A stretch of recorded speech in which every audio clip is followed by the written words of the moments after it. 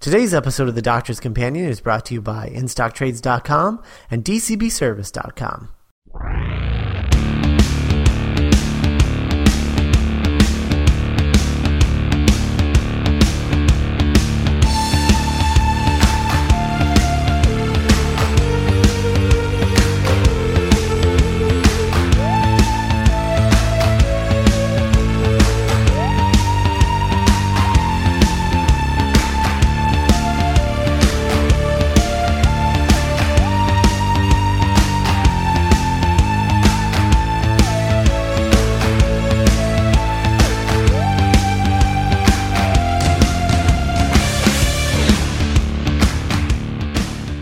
Hello, everyone, and welcome to episode 59 of The Doctor's Companion. I'm Scott Corelli. And I'm Matt Smith, but not that Matt Smith. And today we're going to be talking about a little story called Terror of the Zygons, which is fun, and Scottish, which is also horror-y. fun. Horror-y, I guess. Horror-y? Yeah. I don't think not that's hoary. That's a different thing. That's a different thing. Horrorish? No. Yeah, horror-ish. Horror-ish. It's not any easier to say. Whoever invented that word should be slapped, I think. Yeah, I think so. But before we talk about that, I want to remind everybody that we're from the website geekshowentertainment.com, where we like geeky stuff, and occasionally we talk about geeky stuff, like Doctor Who on podcasts like this one. Geek Show Entertainment is a podcast network that has new episodes released every week for shows that include The Doctor's Companion, as well as Movie Night at Geek Show, Have You Met Ted, Queen Witch, A Couple of Geeks, Geek Show Soundcheck, Super Geeks, and coming this fall, The Geek Show with Scott and Matt, the new flagship podcast for geekshowentertainment.com. You can listen to all those podcasts by streaming them on the website or subscribing to the shows on iTunes. Also, you can go to the website and join our community by commenting on episodes, articles, and audio blogs that we regularly post on the site. And if you've listened to any of our shows and you like what you hear, or even if you don't, help us out by leaving an iTunes review. iTunes reviews are the best way for people to find our shows and decide if they might be worth listening to. You can also let us know how we're doing with comments, concerns, or suggestions by emailing the show at tdc@geekshow.us. All right, Matt, Terror of the Zygons. Well, before we get into background significance, I guess I should mention that the new season of Torchwood has started on Starz. Yes. And we're going to be talking about the first episode of that, The New World, after we talk about Terror of the Zygons. Will there be spoilers? I'm going to say yes, there will be spoilers. Okay. Because, we are going to be talking about it episodically, so be watching Torchwood, and if not, then you can just stop and come back and listen to all our Torchwood talk bits, which will be in this episode and the next 9 episodes, and you can listen to those later. So excitement, yay! Yay! All right, so background and significance for Terror of the Zygons. Okay, well, Terror of the Zygons is the first episode of the second season of Tom Baker's stories. It comes after a very unfortunate previous episode called Revenge of the Cybermen, which is wow. It's written by Robert Banks Stewart and directed by Douglas Camfield. It's the first contribution from Robert Banks Stewart. The first of another one he does later in the season called The Seeds of Doom, which is widely regarded as just phenomenal. And it is. It's actually really, really good. And it's directed by, and the director, Douglas Camfield, is one of those Doctor Who stalwarts. Like, he directed a bunch of fun, awesome, exciting stories. Best known of which are probably The Invasion, Dalek's Master Plan. He did The Web of Fear, which is legendary. And he did, what else? The Time Meddler, which we discussed a while back. And he does The Seeds of Doom as well. And it's just, he's a really good director. This is our third of his stories, which is wow. We're just blasting through them. Don't worry, we'll have some more. Like he's most like when I think of him, I always think of Graham Harper, who is for me the best Doctor Who director of all time, because Graham Harper studied under Douglas Camfield. Also, Douglas Camfield did Inferno, which is masterful. Yeah, goodness, masterful. So that's Douglas Canfield. And Terror of the Zygons is actually really one of those famous stories because, minor spoilers, it's the one with the Loch Ness Monster. So the Doctor and crew go up against the Loch Ness Monster, which is almost an afterthought. Well, it's almost an afterthought in this story. That's what I mean, yeah. Yeah. Also, I keep waiting for Godzilla to show up and take the Loch Ness Monster down. That's something that I think Stephen Moffat should do, like one of those Godzilla versus the Loch Ness Monster, and it's just like two Zygon factions versus each other. And it's the first and only television appearance of the Zygons, who are fan favorites. And I understand why they've appeared in some audio plays and books and stuff. They're really famous. But like this era of Doctor Who, which is the Hinchcliffe Holmes era of Doctor Who, which is just such quality. Like it says something that this isn't even one of the stronger stories of this, of not only this this era, but this season. Like this season also has Brain of Morbius, Seeds of Doom, and Pyramids of Mars, all of which are better than this story. It's just a testament to this era how good it is. But you can see that they're starting to focus on horror a lot more. And the horror sequences in this are actually really, really well done and directed by Camfield. Yeah. Say what you will about Tom Baker's era of Doctor Who, but there really does, especially in these early episodes, there's just like a kind of magic to them. Oh yeah, which I like are just totally like just of their era, you know? Yeah. Oh, definitely. And like you never see Doctor Who put into like a gothic horror context. Like I'm speaking specifically about the barn scene when I think of it. Like that is a legitimately terrifying scene. And I've long said that I'm not a huge horror fan. Like I've been like, no, I don't really like horror movies and getting scared, but like I just eat that scene up because it's so incredibly well done and just harkens to a story. Like I don't even know what it reminds me of, but it reminds me of something, and it just feels right, you know. This Tom Baker era, like these 3 seasons, like I'm not the biggest Tom Baker fan. Like I think there are far better Doctors, but I cannot deny the ridiculous quality of this, especially because this is like in the weaker half of this season.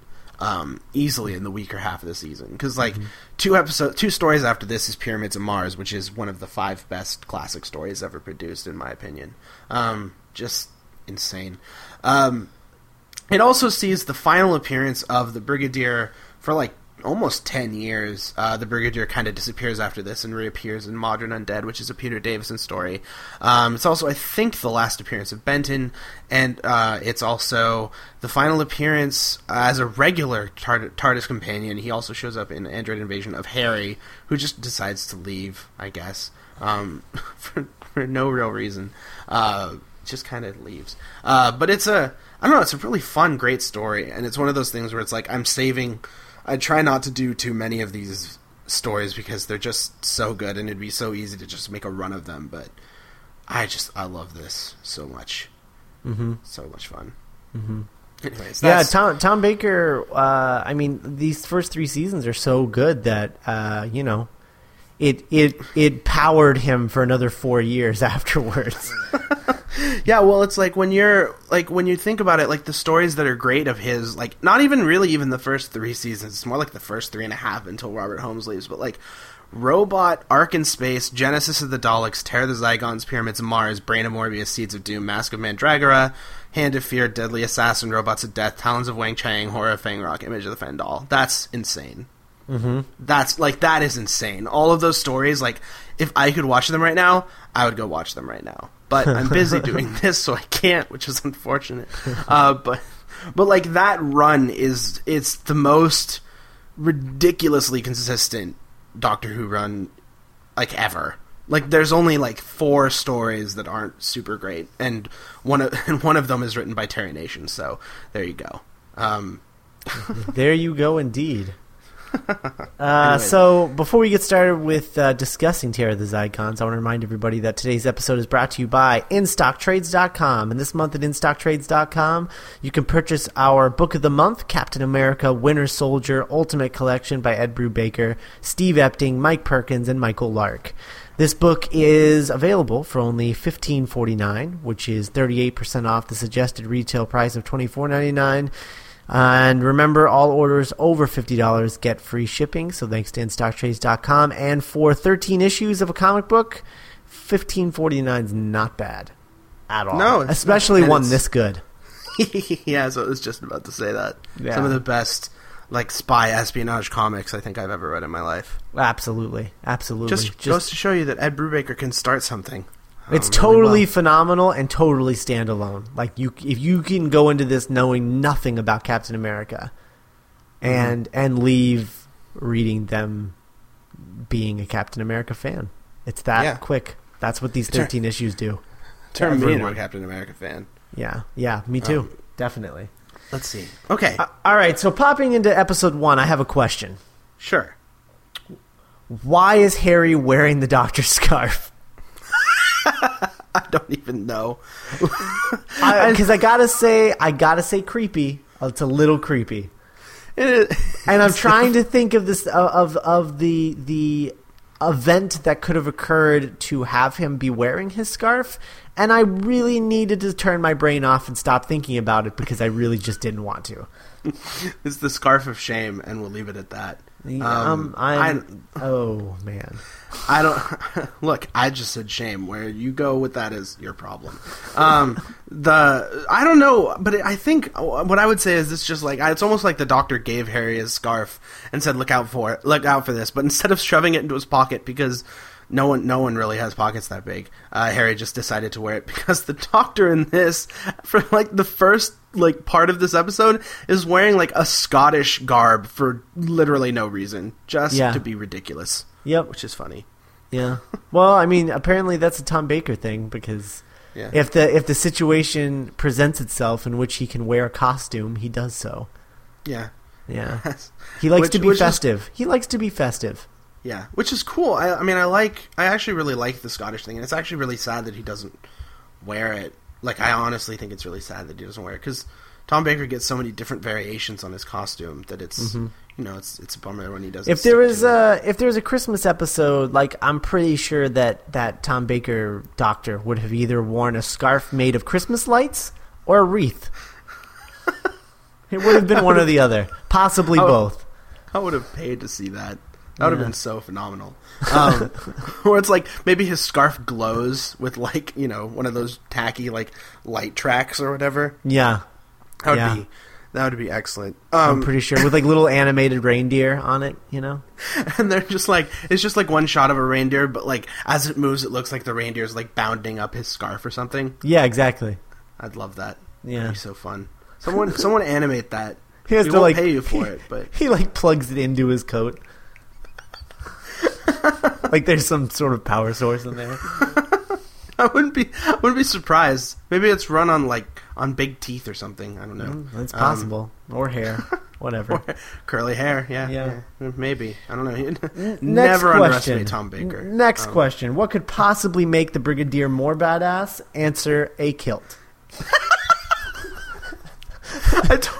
I totally agree, especially because it seems to come out of nowhere, and all of a sudden he's by the way, I'm Scottish, and I've always been Scottish. Where were you? It's a little strange, but so awesome. And again, makes me sad that he's not doing it for the whole story, because he does it for most of it. He does it through most of it.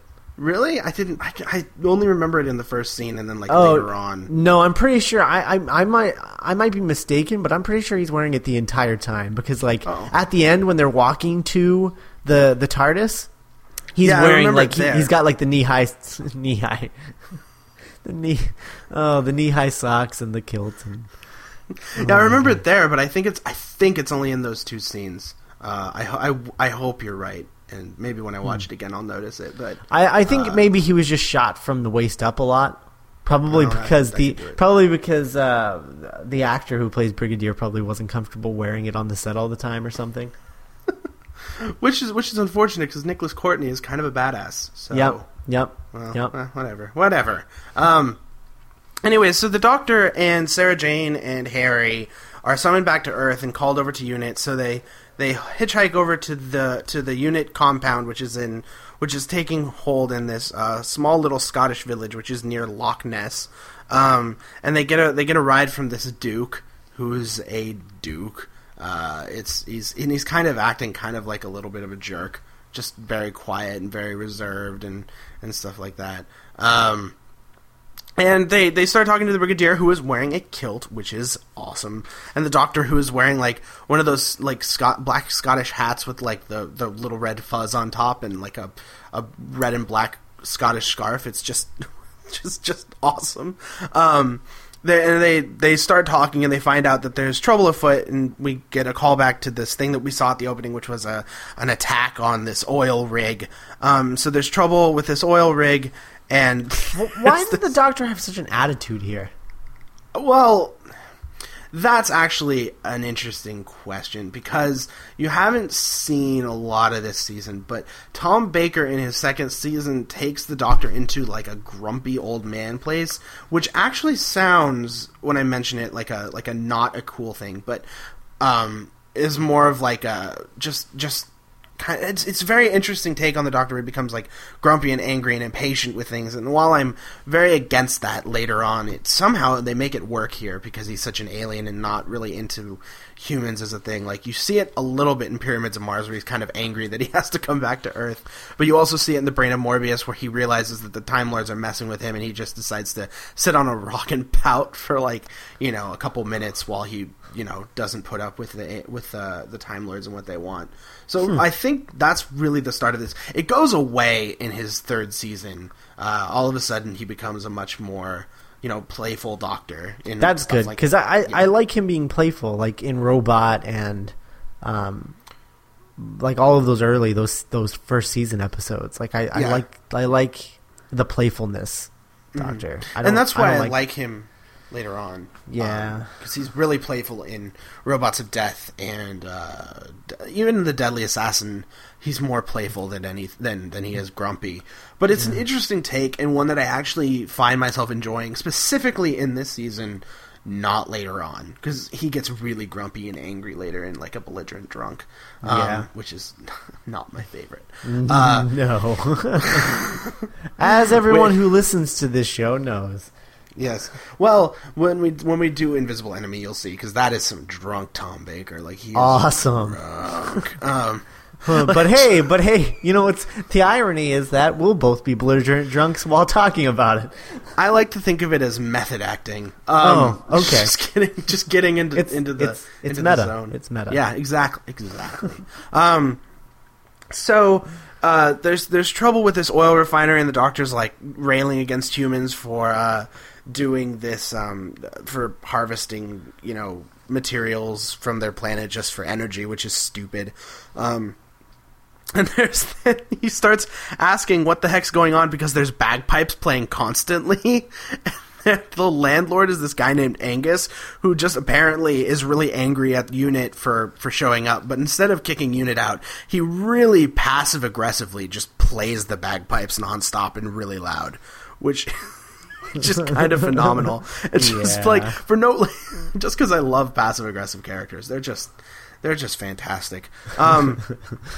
So this guy from the oil rig attack washes ashore, and he collapses, and starts getting up, and then he starts traversing these moors, because they're in Scotland.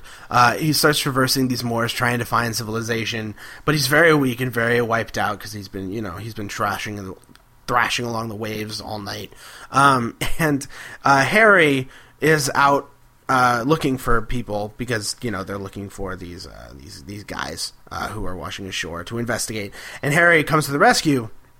While this is going on, this mountain man, because he's just got this completely insane giant beard, and he's called the Caber, which is basically, I think it's Scottish for giant tree. Don't quote me on that, but it's something like that, because caber toss means like tree toss or something. Because in Scotland they're real men, so they'll just do tree tosses. The caber is like basically running around the fields looking for people, and he just like sees that this guy is hanging out, and this guy like collapses and Harry runs to him and he's like, what's going on? And we don't hear what the guy says to Harry except that there was a creature, and then the caper just shoots the guy just for no reason, just snipes him from the hill, and Harry like freaks out because he's getting shot at, and then Harry gets nicked himself, like right in the skull, as they say, like the bullet grazed his skull, which is a really lucky shot. Whenever someone gets their skull grazed by a bullet, it's a really lucky shot that it didn't just go into your skull. Well, I have a theory that I'm pretty sure Harry has superpowers, because I think he was dodging bullets by the way he was moving. Something like the Matrix, like yeah, because like I think it grazed him because the way he rolled his head as it was firing past him. He just like happened to snap his head back and it just like ricocheted off. Yeah, I'm pretty sure. I think you might be right. I think Harry has superpowers, and I think that's why he stayed behind, is because he realized, I have superpowers. I don't need to travel with you. I can do good here. Yeah. On Earth. Yeah, and then see what happened in those 10 years that we didn't get to see is actually the Brigadier and Harry become a crime fighting duo. Which is awesome. Yes. That's great. Show me that show. I want that. and Harry's superhero name is the Dodger. And eventually he takes up art and becomes the Artful Dodger. I don't know. I really like. Also, we skip past this, but the Zygons are like watching, them, and really, this is so poorly done that it really just looks like they're watching Doctor Who. Like it just looks like Doctor Who the show. Like it just looks like they just tuned into their local BBC and they're just like, what's on it's TV? all like multi-camera and stuff. It's not like a CCTV or something, which is hilarious. Yeah, I know. It's just really fun. Like it zooms in at one point dramatically. And you know that there's this one Zygon he's just in it so that people get to see his work. Yeah, he's directing. He's just trying to. He's like, cut to camera 3. He's now. Like, he's like the director on Studio 60. Like, it's that guy in a Zygon outfit.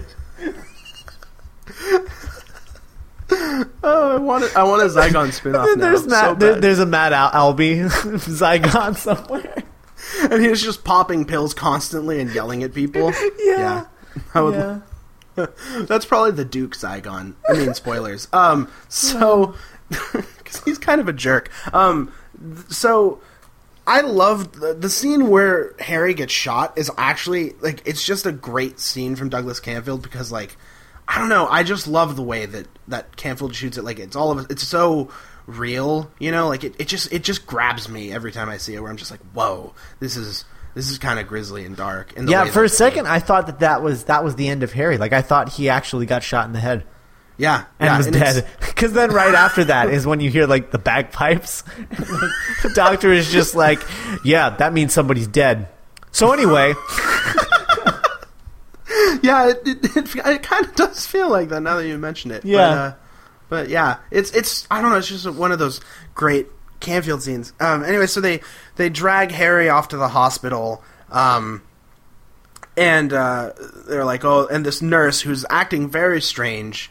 She's kind of aloof and not very personal. Like, she's just very monotone and creepy. But no one notices that. No one thinks that's weird. Well, that's how nurses acted in the 70s. So it's not, it was a very difficult time to get things done. She's just like, well, the bullet grazed his skull, and the doctor's like, okay, well, let's go investigate this other thing that we found, because they found a section of the oil rig that got washed ashore, and he starts to plaster Paris it. Sarah stays behind to watch over Harry, and the doctor realizes that whatever took out this oil rig did it with teeth. And Sarah, and he calls Sarah, and he's like, how's Harry doing? And she's like, oh, he's fine. What happened? And he's like, well, teeth took out this oil rig. And she's like, that's weird. And then all of a sudden, she turns around, and I'm calling this a great cliffhanger. Maybe you'll disagree with me, but she just turns around, and all of a sudden, there's this weird, giant-headed, coral-looking creature, which we'll later know is a Zygon, just coming right at her, going, ugh, and that's where the episode ends. It's a good cliffhanger.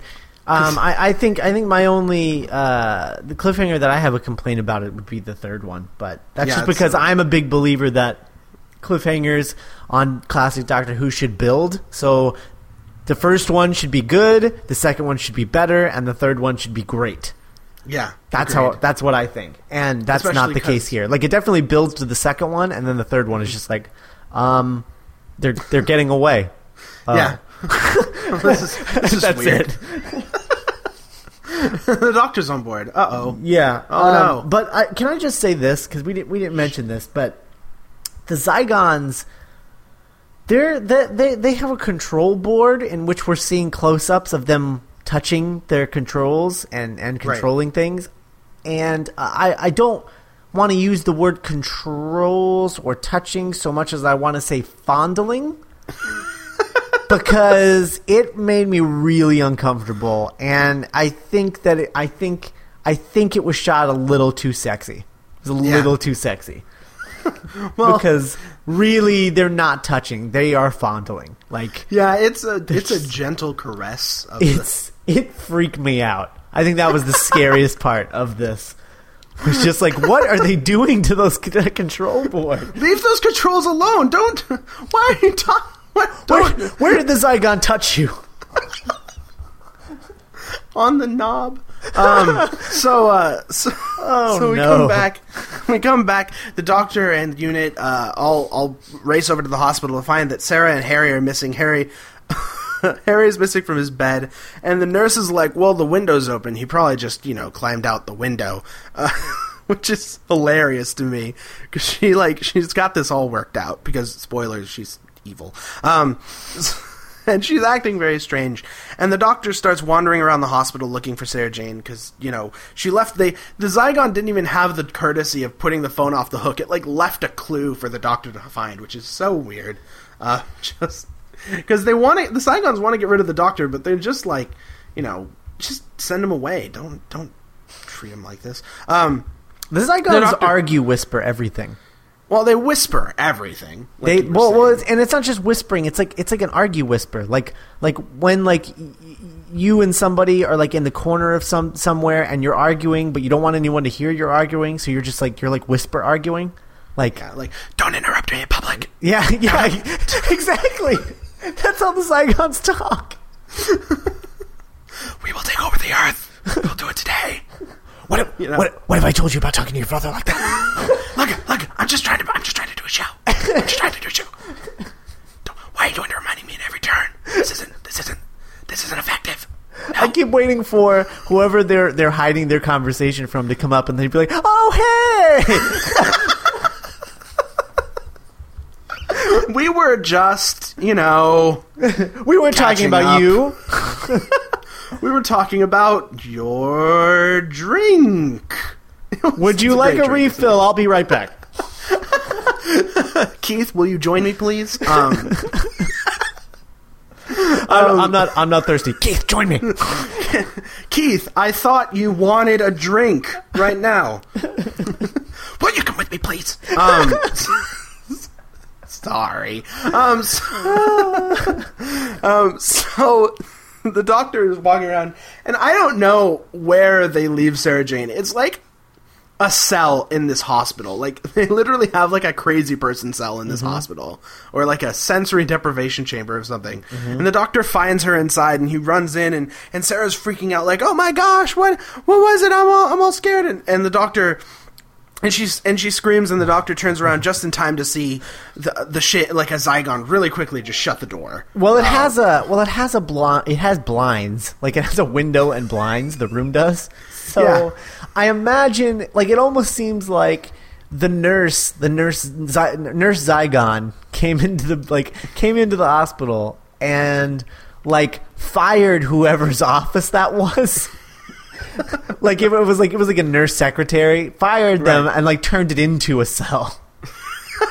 And installed a safe lock on it. Yeah. One of those crank locks. Yeah. I'm pretty sure that's what happened, because it's just an office room that can apparently get the oxygen sucked out of it. And there's a control panel on the wall, which doesn't sound safe at all. Just not I don't know. I wouldn't trust a hospital that does that. But, no. And this continues my thoughts of how much I hate that the doctor can hypnotize people. Hate it. Okay. All right.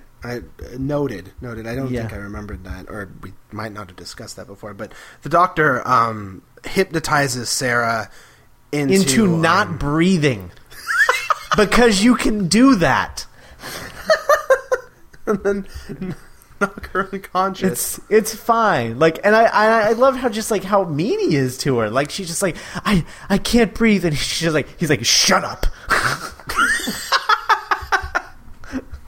Yeah, that's about the measure of it. Yeah, and he's just like, shut up and listen to me. And then he's like, you don't need to breathe. And then she just suddenly doesn't need to breathe anymore. And then I don't know if it's in celebration of this or what, he just yells out. Just goes, yeah. For no reason. Yeah. It reminds me a lot of, I don't know if you remember in The Power of Kroll, but The Power of Kroll has this part where the doctor shatters glass by calling out like a hawk. And it's the funniest thing in the entire world. Oh my god, I remember that. That was just I don't even know how he does that sound or what that is, but it's hilarious. So the doctor convinces Sarah that she doesn't need to breathe. I'm okay with the doctor like putting himself into a coma. That's cool. Like that's established that he can do that. Like I'm on board with that, but you're kind of right about Sarah. You don't need to breathe. She's like, oh, I guess not. I'll just sit here and not breathe then, and it won't affect my brain at all. Exactly. So while this is going on, Harry is brought before the Zygons, who explain we're the Zygons. We are looking for a new planet, and we're going to take over. And we have this thing called the Scaracen, which is kind of a part monster, part cyborg sort of thing. So it's like a cyborg. And they're like, we're gonna do this, and we also we can shapeshift, so we can do that, which is cool. I really like that, shapeshifters on Doctor Who, especially because it allows them to do really cool horror stuff. It reminds me of like Invasion of the Body Snatchers or something, where you don't know who is who and stuff. So it's kind of cool. So they're like, we can shapeshift, and we're gonna shapeshift into you, and we're gonna use you to help us. So Benton shows up at the room, and he finds them in the room, and he's like, I got this. And he turns on the air, and he opens the door, and the doctor wakes up and snaps Sarah Jane out of her coma, which he has to do very carefully, because if he does it wrong, it'll kill her. Never mind the fact that she isn't actually breathing. She's just, he has to snap her out just right. And he does it by snapping her neck. It's like, you have to do this just right. And then he starts reaching for her neck. And, like, I'm sorry if I was the person, like, waiting for him to do whatever he's going to do. Like, I would just be like, wait, whoa, what are you doing there? Like, hold on. You're not wrong. Although it's really funny that it happens here, because there's a fantastic neck snap in Robert Banks Stewart's other episode, Seeds of Doom, which is literally the doctor snaps someone's neck, which is phenomenal. What? We'll get there. Oh my god! I don't want to say anything else about it, because it literally, I was watching it with Cassandra, and all of a sudden it happens, and we literally go, what the hell just happened? What? Hang on. Didn't the doctor just kill this guy? And the guy, no, apparently he just like sprained it or something. It was weird. Seeds of Doom, man. Very strange story. But awesome, but very strange. So he apparently learned this whole thing from a Tibetan monk. I'm not cool with that. I'm not cool with the doctor just hanging out with a Tibetan monk for a few months and learning the ways of the monks. Really? Because he does that. This is a pre-established notion. I'm not cool with that. I feel like the doctor, like, I don't know, like the doctor always has a sense of urgency about him, about his character, and I can't imagine him just being like, yeah, I'm going to chill here for a month. Like, despite the fact that he's a time traveler and he technically doesn't need to be in a hurry to anything, he always seems to be in a hurry, Right. Yeah. So I have a problem with him just hanging out for a month somewhere. No, I got or you. That makes months, sense. possibly years. We don't actually know. Well, it's not like... Well, that is the basic tenement of the twin dilemma, but we don't really accept much of that as canon. Yeah, let's not. Let's not. Let's not talk about that.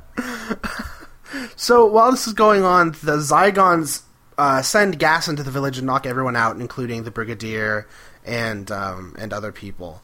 And I don't remember even why they did this. They just kind of did it, I guess. And the Doctor arrives back to the place. He wakes everyone up, and he finds this little tiny totem, which is this thing that calls the creature, which is basically the Loch Ness monster, but the Zygons call it the Scaracin. And he finds it, and he goes off to investigate a death that is reported, leaving Sarah Jane behind, which is such a staple of this story. Like, at every turn, the Doctor's just trying to get away from Sarah Jane. Well, she even mentions it, and then she even mentions at one point about always being left behind, and I just think it's so funny because he spends the whole story getting away from Sarah Jane, and then at the end, when he doesn't think anyone's going to come with him, he's just like, Sarah Jane, please? Like, he's just looking such a sad puppy. I'm like, you've been trying to get as far away from her as possible in this entire trip. Like, now you're sad that she's not going to come with you. He's just a lonely old man, I think, is the moral of the story. He's very confused. So while this is going on, he goes to investigate this death, and he and the Brigadier unit find this body that's been eviscerated and trampled and eaten a little bit, and they're like, that's not good. And while this is going on, this is probably my favorite sequence in the whole story. But this is when Harry shows up, and Evil Zygon Harry. Evil Zygon Harry shows up, and he just kind of walks into the village, walks into the room with Sarah Jane, and Sarah Jane's like, Harry, where have you been? He's like, I walked, and she's like, oh, that's weird, and he just takes the little Saracen collar, which the Zygons have been missing because the Doctor found it or whatever, and he just takes it and leaves, and he pushes Sarah away, and he starts running for it, and Sarah realizes that Harry's not Harry, something's up, and she chases after him.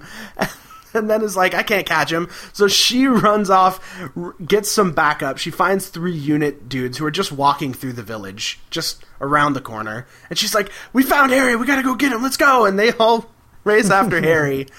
And then they realize that there's a fork in the road. And Sarah Jane is like, you guys go that way. I'll go this way. And she just leaves her backup behind. Yeah. All my backup, go off on your own. I don't need any of you to come with me. which is funny, but it also leads to this legitimately terrifying sequence where she kind of goes into a barn, and from the moment that she realizes that there's something in the barn, it's just like this really tense, taut thriller sequence where she kind of goes into the barn, she sees the collar, and then all of a sudden she is set upon by Zygon Harry, who tries to attack her with a pitchfork, which is grisly. Evil Zygon Harry is evil. Oh gosh, is he evil? Yeah. And just lesson to be learned on Doctor Who: if you find yourself within an episode of Doctor Who, don't go in a barn. Just don't, because there's always something bad in the barn. So just don't go in there. After the Silurians, we should all know this by now. Yeah, but yeah. Apparently not. Nope. Although this is better than this section is. Better Well, than this the is Silurians. yeah, this is quite a bit better. But I'm just saying, barns not good. Not good. Not a great idea. Especially that's also like that's not really a farm, but like the Autons attack a house that is a farmhouse. And yeah, that's what I was thinking too. Yeah. It's weird. Don't stay away from barns. If you hear supernatural activity, just don't go there because they are a hotbed of just I don't know. Space aliens love hay, I guess. They don't have it on their planet, and it gives them some sort of comfort. They just love to bathe in it. It's like catnip. It's alien catnip. I think might be right. So you're just gonna walk into a barn one day, and there's just gonna be aliens just lounging all throughout the barn, not being able to move, just like nomming it, like just dropping it into their mouths like grapes. You know? Yeah. That would be the greatest day of my life. So Sarah's attacked by the Zygon, but the Zygon trips and falls and apparently dies.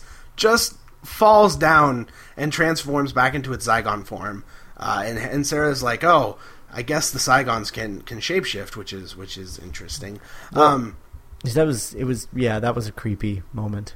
Yeah, definitely. Which is like just this whole sequence. Like this is why Douglas Canfield is really good. For one thing, he does a really good job of shooting everything. Like everything is visually very, very well constructed. But like this sequence where you just have the shot of Harry coming at you and it's all hand cam. It's just really, really tonally beautiful, and it just gets it's moody and stuff. It works really, really well. So they go back to she goes back to the village with the little Saracen collar. It's not really a collar; it's more like a signal device, I guess. And she says, "Oh, I was attacked, but we found the Zygon, but the Zygon escaped somehow. I don't know how it escaped, but it just kind of got up and left." And she heads back to this place, and she's like, "Okay, well, the Zygons seem to know every move of ours, or whoever these guys are, and they seem to know every move of ours. So let's not act here. Let's get out. Let's lead the monster away while we look for this thing and try to track down where the Zygons are." And the doctor's like, "I got this." So he picks up the signal device and has this really. Oh God. This is the greatest sequence in this entire story. You think so? Just the doctor just running full speed through the field. And just going up and down hills, and like he'll like plow down a hill, and then he'll like pop up suddenly and look back. And he's being chased by the Saracen. It's pretty God, awesome. I love it. He's running through a hilly field, being chased by the Loch Ness monster. Like this, yeah. What could be Awesome. better than that? What could be better know. than that? Not much. Not much. Yeah. The Doctor is Sherlock Holmes. That's really all that comes to mind. You haven't seen it yet. I know I haven't. So he's running across the fields, and he's got this thing in his hand, and he's trying to distract the Saracen, and it's just so phenomenal watching him just run and this thing try to chase after him. And he falls, and the Saracen sets upon him, and we cut to credits, and that's the end of the episode. It's a great cliffhanger, especially because it's like the Loch Ness monster's bearing down on the Doctor. It's awesome. Yeah. And then episode 3 starts with Nessie looking around really confused and kind of adorable. That's the one thing about it. It's like the Loch Ness monster, you know that they meant for it to be terrifying, but because it's all thin and stuff, it just looks really adorable. Like, just so cute. It's like the cutest little Loch Ness monster since Water Horse. Oh, that movie. So while this is going on, Harry distracts the Saracen, and the Doctor manages to be saved, I guess. He just kind of keeps the signaler while the Zygon Loch Ness monster kind of runs away. Right.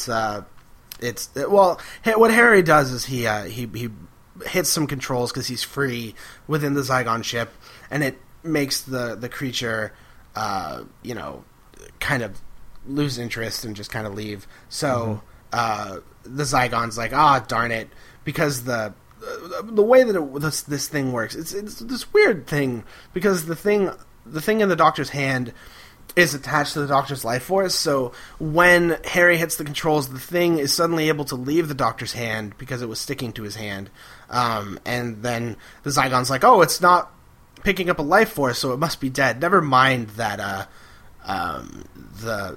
the thing that Harry did allowed it to leave his hand and not pick up his life force. So the Zygon calls the Saracen away, and the Doctor returns to the village where or he starts to return to the village. He heads back to the village, and while this is going on, Angus, the landlord, really hates that people are looking for bugs. I just think this is really funny because I find Angus hilarious.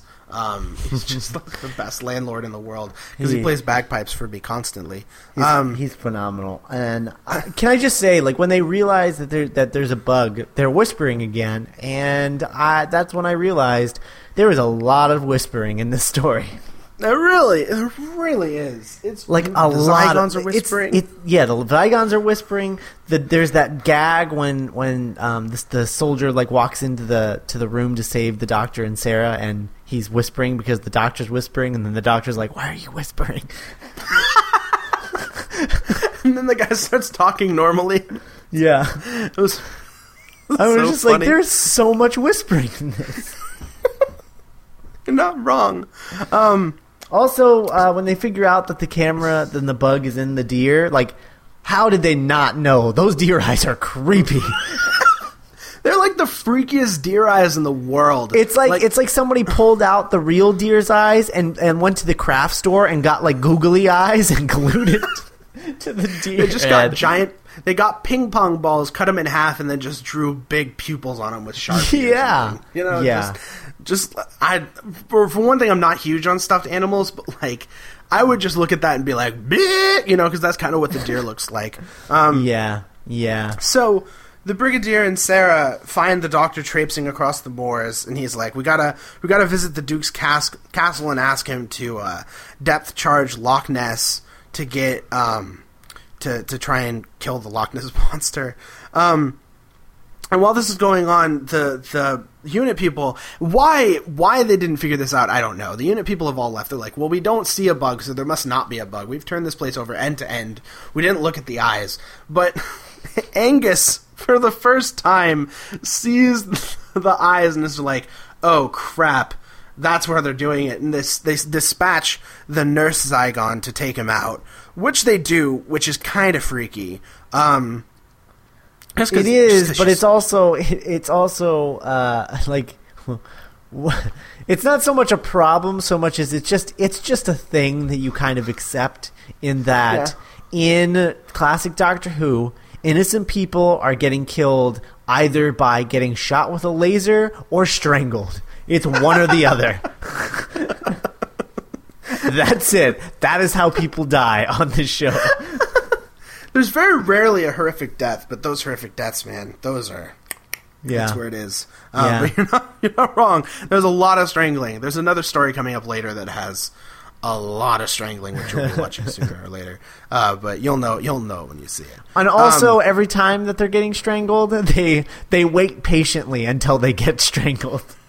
They just back up like, no, you will not strangle me. And then they get strangled. Yeah. It's just them's the breaks. So in fact, I'm pretty sure that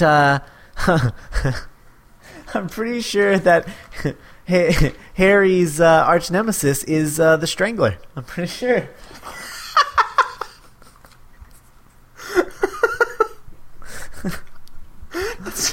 That sounds about right. Yeah. I'm pretty sure that's the case.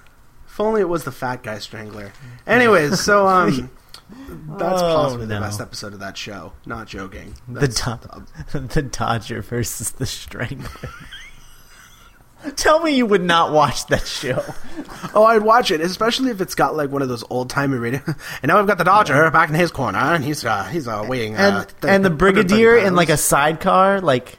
Because obviously the Dodger would ride a motorcycle with a sidecar, and the Brigadier would be in the sidecar. Just kind of annoyed the whole time, like, do I really have to be in here? Yeah, in fact, I think that's what his name would be. I think it would be the Dodger and Sidecar. Traipsing across the moors of Scotland in search of Zygons. The Dodger and Sidecar. It's almost as good as Wheels and the Leg Man. Oh, no.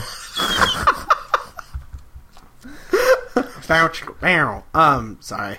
Yeah. I've watched that so many times. So we then get like the Bigfoot sequence of this story, which is this Zygon, the nurse Zygon, randomly decide. Like, this is my one problem with the Zygons. For some reason, the production team thinks that we need to keep seeing Zygons, which makes sense to me. But why does this nurse chick decide to not look like a Zygon, or to decide to look like a Zygon? Because, like, she's running from UNIT who are traipsing through the woods, and there's even the Bigfoot shot. Like, the Bigfoot shot was created here. Like, just, did you see it? Like, all of a sudden, the Zygon's just walking across the woods, and then you just see it kind of look over at UNIT and just start running, and UNIT starts to shoot at it, and they chase after it, and it's just kind of awesome. Just I like the creature design of the Zygons too, because like in a lot of these classic shows, like when they create an alien race, they all sort of look uniform. They all kind of look the same, but the Zygons don't. They all look different. At least from the neck up, which is good. Yeah, that's good enough. Which it's a good, like, some of them have like sunken eyes and some don't. It's just it's a really solid design. And part octopus, part starfish. And coral. They have coral involved too. Yeah, everyone loves coral. Mm-hmm. So the Zygon's been shot, and it just kind of it turns back into the nurse chick, and there's this really kind of chilling. I found it kind of chilling, where she just kind of walks out, and you're just like, oh no. And I not that I cared about the unit, the unit soldier very much, but when she like just clobbers him, I was like, oh, that's sad and kind of dark. At least she didn't strangle him, I guess. She's hit her stranglehold quota for the day. So she kills this soldier as the nurse, and she's like bleeding and stuff. It's kind of dark. And while this is going on, the doctor, the brigadier, and Sarah arrive at the Duke's castle, and they're like, can we depth charge? The Duke's like, no, that's stupid. The Loch Ness Monster isn't real. And Sarah's left behind, and because the doctor and the brigadier are called away because of this Zygon running through the woods Bigfoot fiasco. So they leave Sarah behind just to investigate the bookshelf and try and find... And of course, because Sarah is awesome, she is messing with the bookcase for literally 5 seconds and finds the secret passage. Yeah. That's my favorite thing about those old bookcases, man. They just put the book in the most obvious place. Yeah. There's not even like the corner. Like, if it were me, I'd put it in the bottom right-hand corner. No one would expect it there. It's true. Yeah. And you'd kick it to get the door to open. Yeah. And it responds to my foot specifically. So I'm with you. I'm following you. Yeah. It's a win-win situation. Just the way to go. So she heads down this secret passage, which goes on for a really long way, and she goes into the Zygon base, where she finds Harry and rescues him. And I love the section because like when she she's got like I don't know, like she just got like a complex now because like that door slides open and she goes through it and it starts to shut and she's like, oh no, and like runs back to the other side and then like ponders a minute before she moves on. And I'm just like, yeah, you have been stuck behind too many closed doors, haven't you there, Sarah Jane? She has like a complex. She's growing as his assistant, I think. I think it's just showing growth of character. Yeah. It's awesome. She's like, oh no, not this again.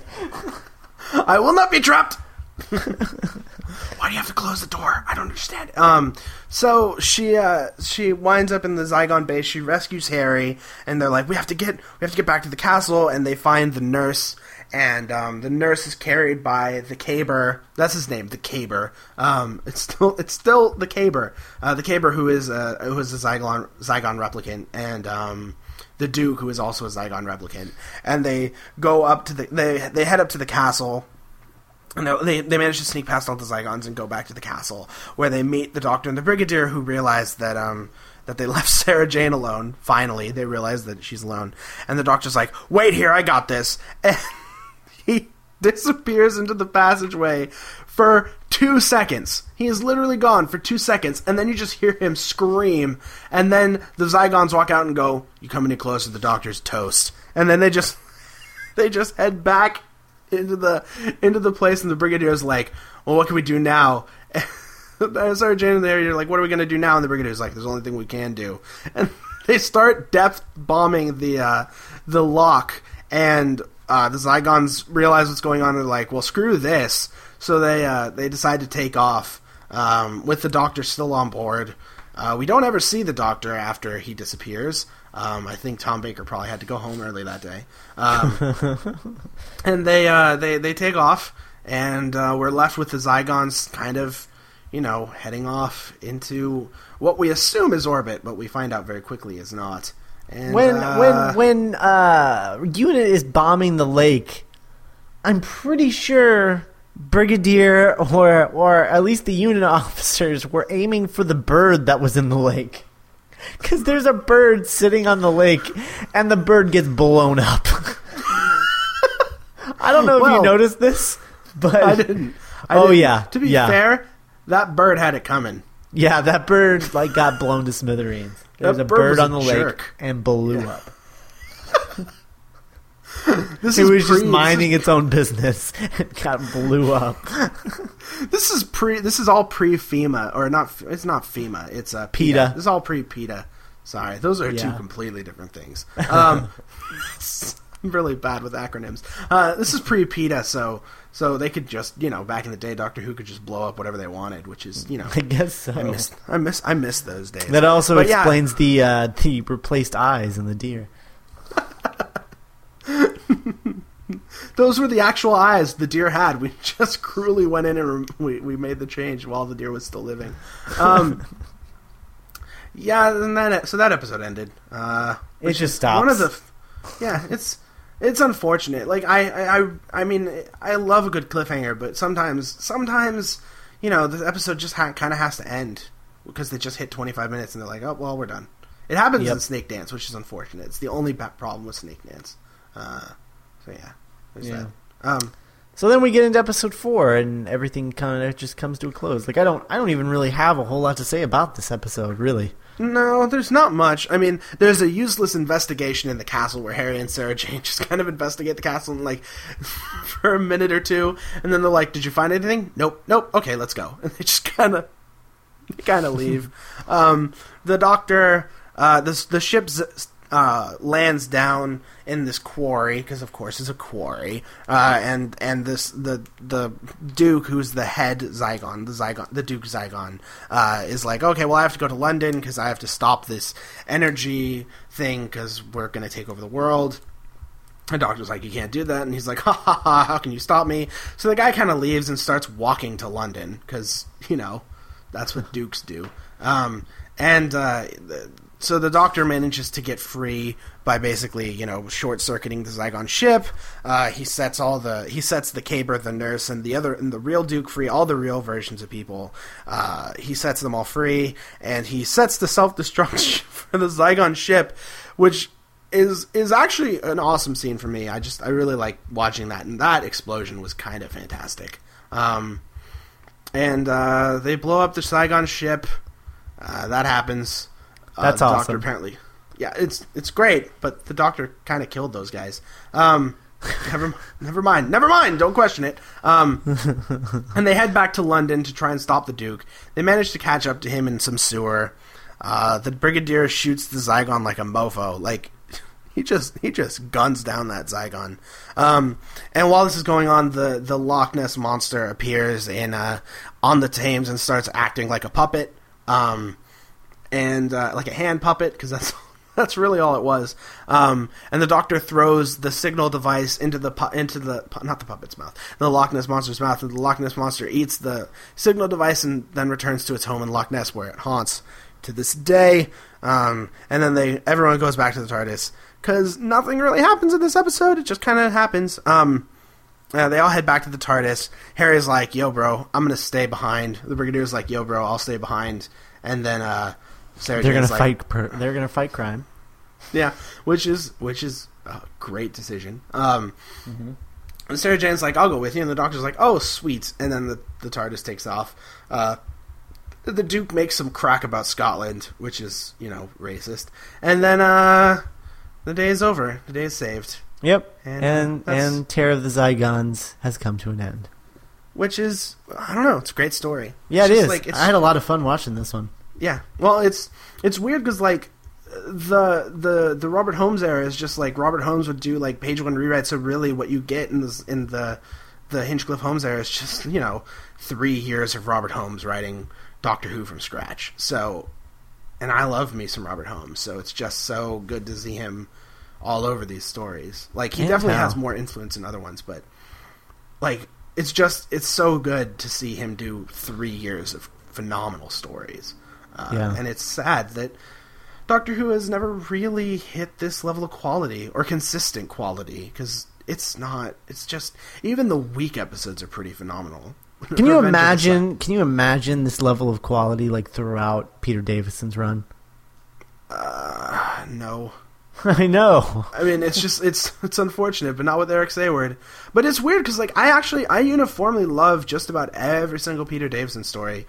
Like, the only two I don't like are Time Flight and Arc of Infinity. Like, those are the only two I don't like. The rest is actually pretty excellent. And I guess people complain about Warriors of the Deep, but I actually find I really enjoy Warriors of the Deep for what it is. Sweet. It's just kind of a mess. And speaking of Peter Davison, next week, Fort of Doomsday. Yeah!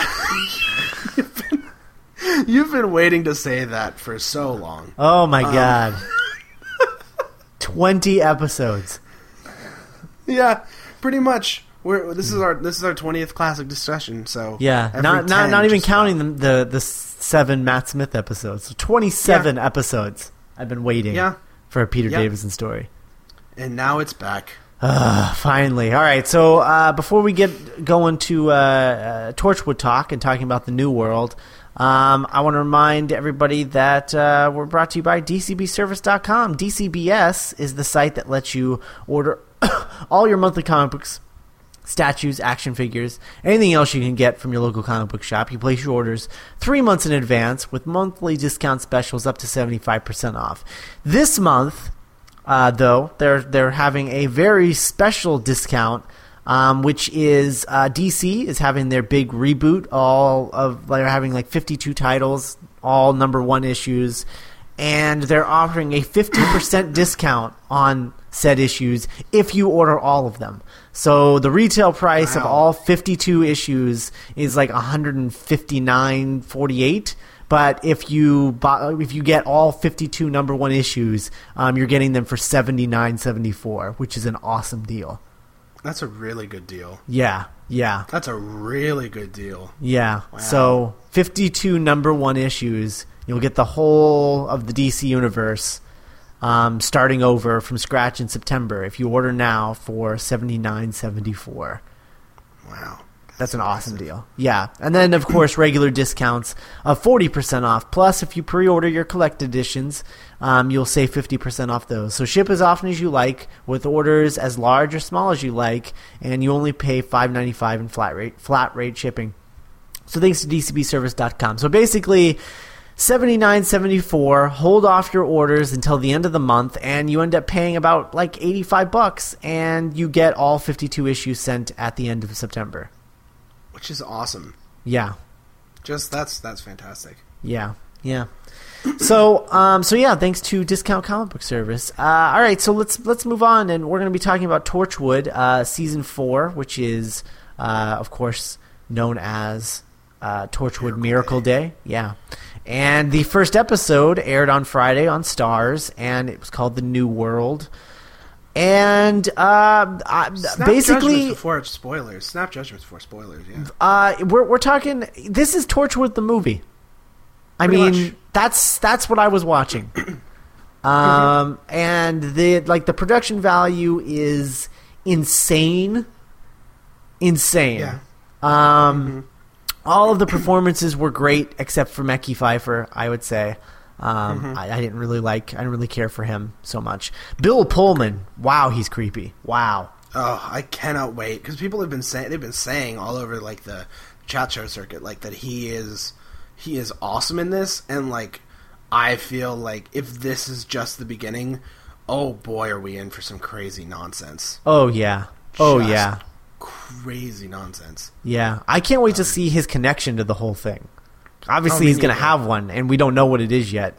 He's just a character right now. But, yeah, and I got to say, I think Torchwood works better in America. Well, you're not wrong. I think because, like, the best... Like, I want to be a fan of Torchwood. I've wanted to be a fan of Torchwood since I heard it existed. But, like, Me too. And, like, the first 2 seasons of Torchwood are pretty much not good. Just across the board awful. But, I don't know, Children of Earth really just... They upped their game in a huge, huge way, and it showed. Like, Children of Earth is phenomenal.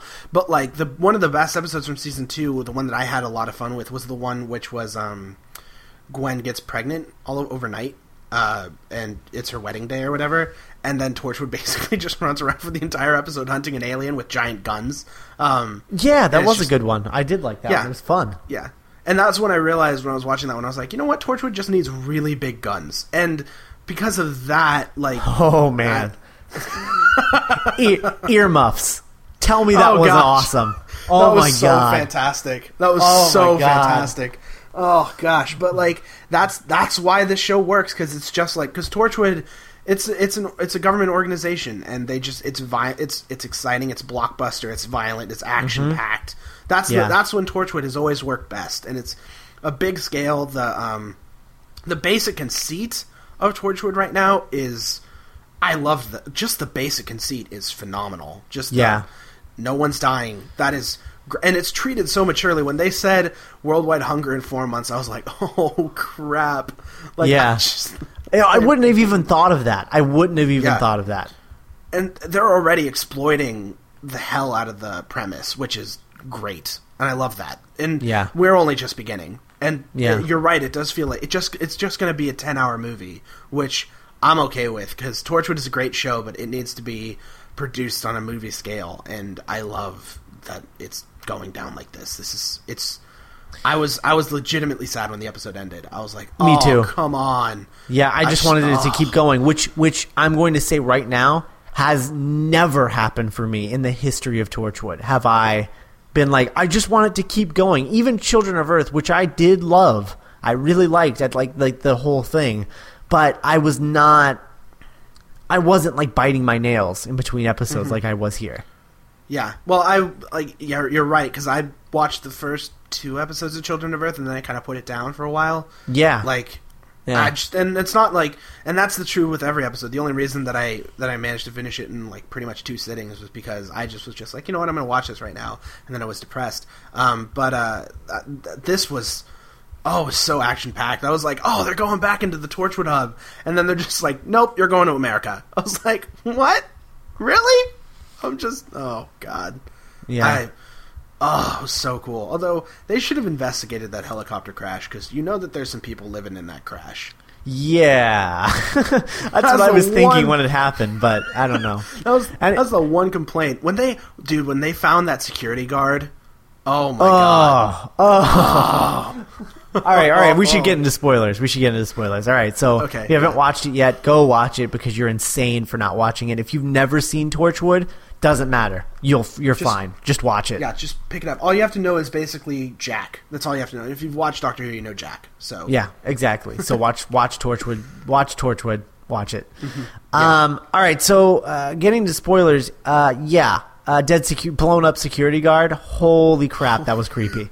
Wow, that was grisly. I was like, they're not even trying to not get away with things anymore. Like every time they snapped, to remove his head, and they like kept snapping. Oh God, I was like, oh God, just that one level. Like, and it wasn't even that many snaps, but each one I was like, oh God, oh yeah, oh gosh. And I love the blonde chick. I don't know who the blonde chick is, but I don't remember the actress's name, but she is adorable.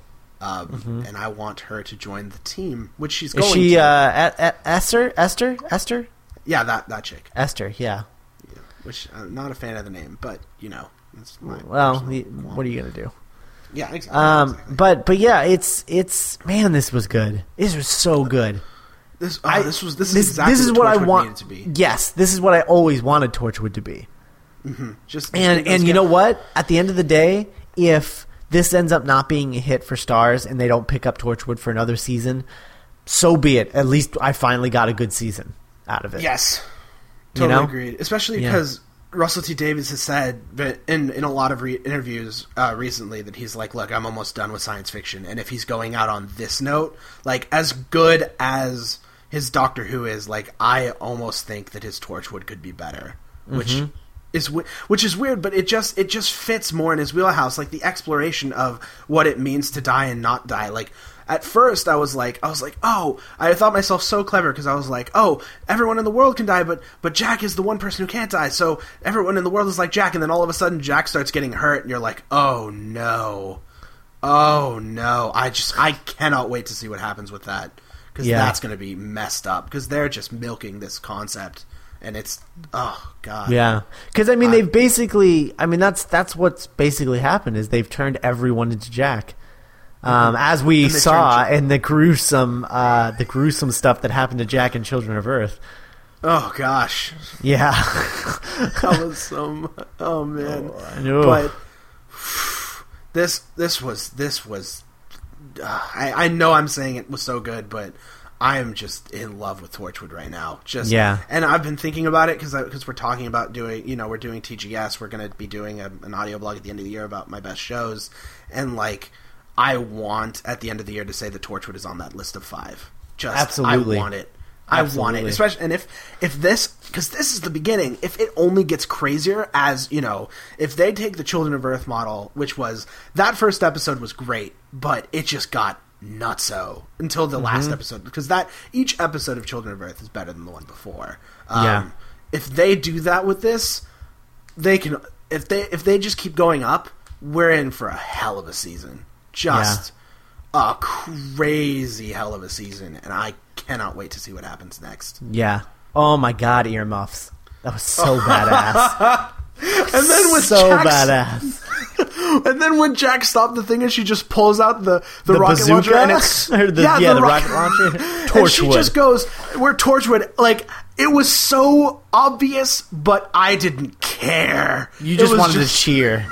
Oh god, I've always wanted to love Gwen, but like they really botched her character in the first like season and a half. Like I really started to like her at the end of season 2, but you know what the problem with the first 2 seasons of Torchwood is that like they focused too much on like the sexual escapades of these characters and not enough on plot.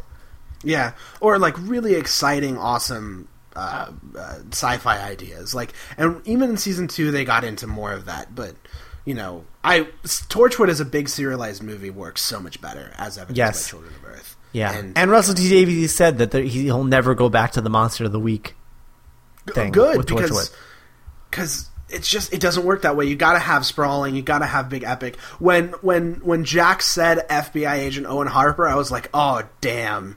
Oh, that was so like, and I hated Owen until his last minutes. I hated Owen, but oh god, just this was phenomenal. The up and down, phenomenal, exciting, epic. I cannot wait to see what happens next. This is now my new show until Breaking Bad comes back. It's coming back next week. Yay! So there you go. Yeah, this was fantastic. So we'll talk more about Torchwood next week, and for the next 9 episodes, we'll be talking about Torchwood like this, just a little short little thing, but yeah, no need to spin it off into another podcast. If you don't like it, just skip ahead or listen to us gush over it. Hopefully, it's tons of gushing, because if it was Children of Earth, I would have gushed too. But damn. Yeah. I can't wait. This is the Torchwood I've been waiting for Definitely. years. Definitely. All right, so next week we're going to be talking about Forward to Doomsday, which is Peter Davison, and excitement there. Yay, Peter Davison. It's not well received, but I watched it. I remember enjoying it quite a bit. It's got some great moments for me. On deck, week after next is Mind of Evil, and then we're doing the War Games, which, God, I can't wait for. We're going to be splitting that into 2, though, right? Oh, that's definitely split into two. I don't know if we're going to record it in one. It's up to you. I feel like it's a well, we should talk about this off mic, but it's like a double-edged sword because it almost needs to be recorded in two, but I like that War Games is just one big, like, it just holds together so well, but I want to be really energized for the last episode because the last episode requires a lot of discussion. The last two specifically. Yeah. So we'll talk about that and figure it out, but it won't. You guys won't notice it on that end probably. And then just on the other side of that, the Next Doctor, which is Tennant Christmas special, and then the Invisible Enemy, and then that's our next 5: Four to Doomsday, The Mind of Evil, which is a Pertwee, the War Games, the Next Doctor, and then the Invisible Enemy. Mm-hmm. And hopefully that'll probably take us to the rest of Matt Smith's season. So, maybe we'll see. Yeah, it'll get really close anyway. Yeah. Especially if we're splitting up War Games. So, yeah, I don't know. Yeah, we'll talk about it. We're splitting up War Games. Period. No, we're splitting up War Games, but I was thinking maybe we do like 2 releases that week or something. I don't know. Oh, I see. I know. Okay. Maybe you're not into it, but whatever. No, I'm not. I'm not into more work. Sorry. We might have to do the Invisible Enemy. I'm just being honest. I'm just being honest. No, that's fine. We might need to do the Invisible Enemy before the Next Doctor, because we're doing the Invisible Enemy live from Chicago Comic-Con. So live in quotations. We'll be live. Air quotes. Everyone else will be on. Yeah. Everyone else will be on tape delay because I don't want to be swearing that much in front of children. You think I'm joking? I'm not joking. So anyway, yeah. Also on the website we got articles. I think this week are you doing your Doctor Who article this week? You're posting that, right? Yes, I'm doing a new Doctor Who article. The 5+1 Doctor Who enemies, alien/enemies that I want to see come back in New Who haven't come back in New Who. It's topical because the Zygons will be mentioned because I do think the Zygons are ripe for coming back because, shape changers. It's awesome. So look for that sometime this week on the site, hopefully early in the week. I have a blog that I need to get done, but other than that, yeah, that's coming this week. Okay, and then also audio blogs. Green Lantern Secret Origin just got posted, which was our book of the month last month, so we talked about that. And Harry Potter should be up next week. Harry Potter and the Deathly Hallows Part 2. So we'll have weekly audio blogs of movies for now till a while. From now until eternity. Pretty much. And Movie Nighty Geek Show, let's see, we did Close Encounters this week. Next week we're doing Die Hard, so that's going to be good. Geek Show Soundcheck, no episode this week. We're going to take a week off, but we're going to be back next week with Spotlight episodes. We're going to be doing Blink-182 and Murder by Death, which Murder by Death is not a death metal band or anything of the sort, which you would probably think by their name, but they're not like that at all. The best thing that I could possibly do to talk about like what kind of music they play would maybe like goth country. That's literally the best thing that I could come up with. Yeah. So there's a cello. And cellos are cool. It's awesome. Yeah, and their cello player is super hot. Anyway, just saying. Just have you ever seen a girl really into playing the cello? You want to. Oh yeah. Trust me. Yes, I have. So anyway, that's all on geekshowentertainment.com. So go check all that stuff out because you're gonna like it. Also, the Geek Show with myself and Matt here. That should be premiering sometime next month. Fingers crossed. Yeah. Fingers So. Very crossed. Yeah. And then we're going to be talking Matt, about it a lot of where Chicago. can people find you on the internet? You can find me on Twitter. I'm twitter.com/Gungadin. That's where you can follow my tweets, which happen. I also have an alternate Twitter account, which is twitter.com/GD Commentary. That's GD Commentary, as in Gungadin Commentary, where I review things I'm watching. This week, as with every week, every Sunday, we're doing a classic Star Trek, the original series episode, Tweet Up. Me and Scott and my girlfriend Cassandra. Hello, Cassandra. We're all doing Star Trek Tweet Ups, which happen sometime on Sunday. We'll try and have them happen a little bit earlier, especially because Breaking Bad's coming back. Yes. But last week was The Cage, and it was really fun. This week is, I think, The Man Trap, which is cool. I haven't seen it, so hopefully it's really awesome. You're going to love it. I cannot wait. We're also doing, I have a blog where I talk about Classic Who. It's classicalgallifrey.blogspot.com, where I review a classic story every week. This past week, what did we review? Was it The Space Pirates? Yep, An Exercise in Patience, The Space Pirates, which was... Oh boy, that was fun. So we reviewed The Space Pirates. This week we're talking about The Nightmare from Eden, which is from Douglas Adams' one season as script editor, which I was expecting to hate, but actually came out pretty fun. So look for that on Tuesday night, early Wednesday morning. Also, this week, I didn't even realize that. Oh, great, this week. That for all weeks for me to do this. This week, I'm also doing a special one-off discussion of a story called Mission to the Unknown, which is a really weird one-off story that's basically the prologue to the Daleks' Master Plan. And it's only notable because I haven't talked about this yet, but it's the halfway point for me. So Mission to the Unknown is the halfway point for the blog. And then after Mission to the Unknown, it's all downhill because I'll be halfway done with talking about all of Classic Who, which I guess was the goal.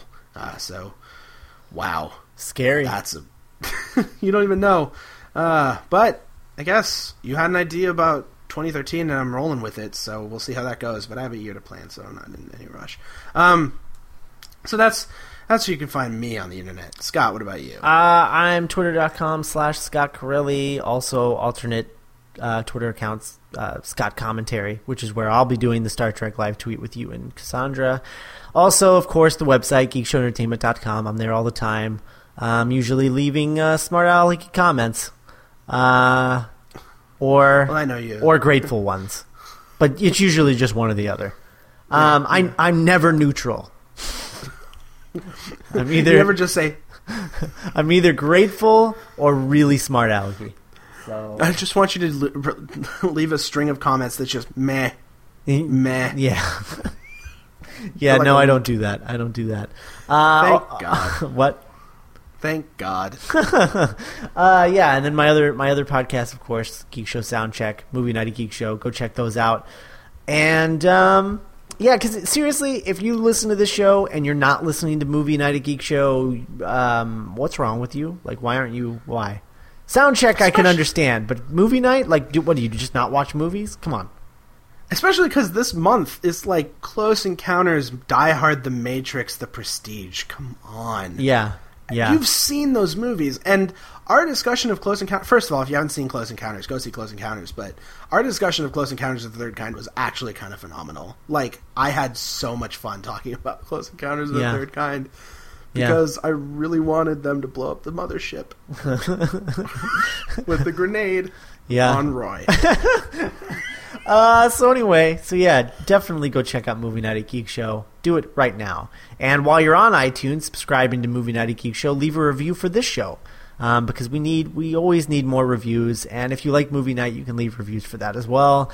And you can email the show, tdc@geekshow.us. All right, guys, we'll talk to you next week with 4 to Doomsday.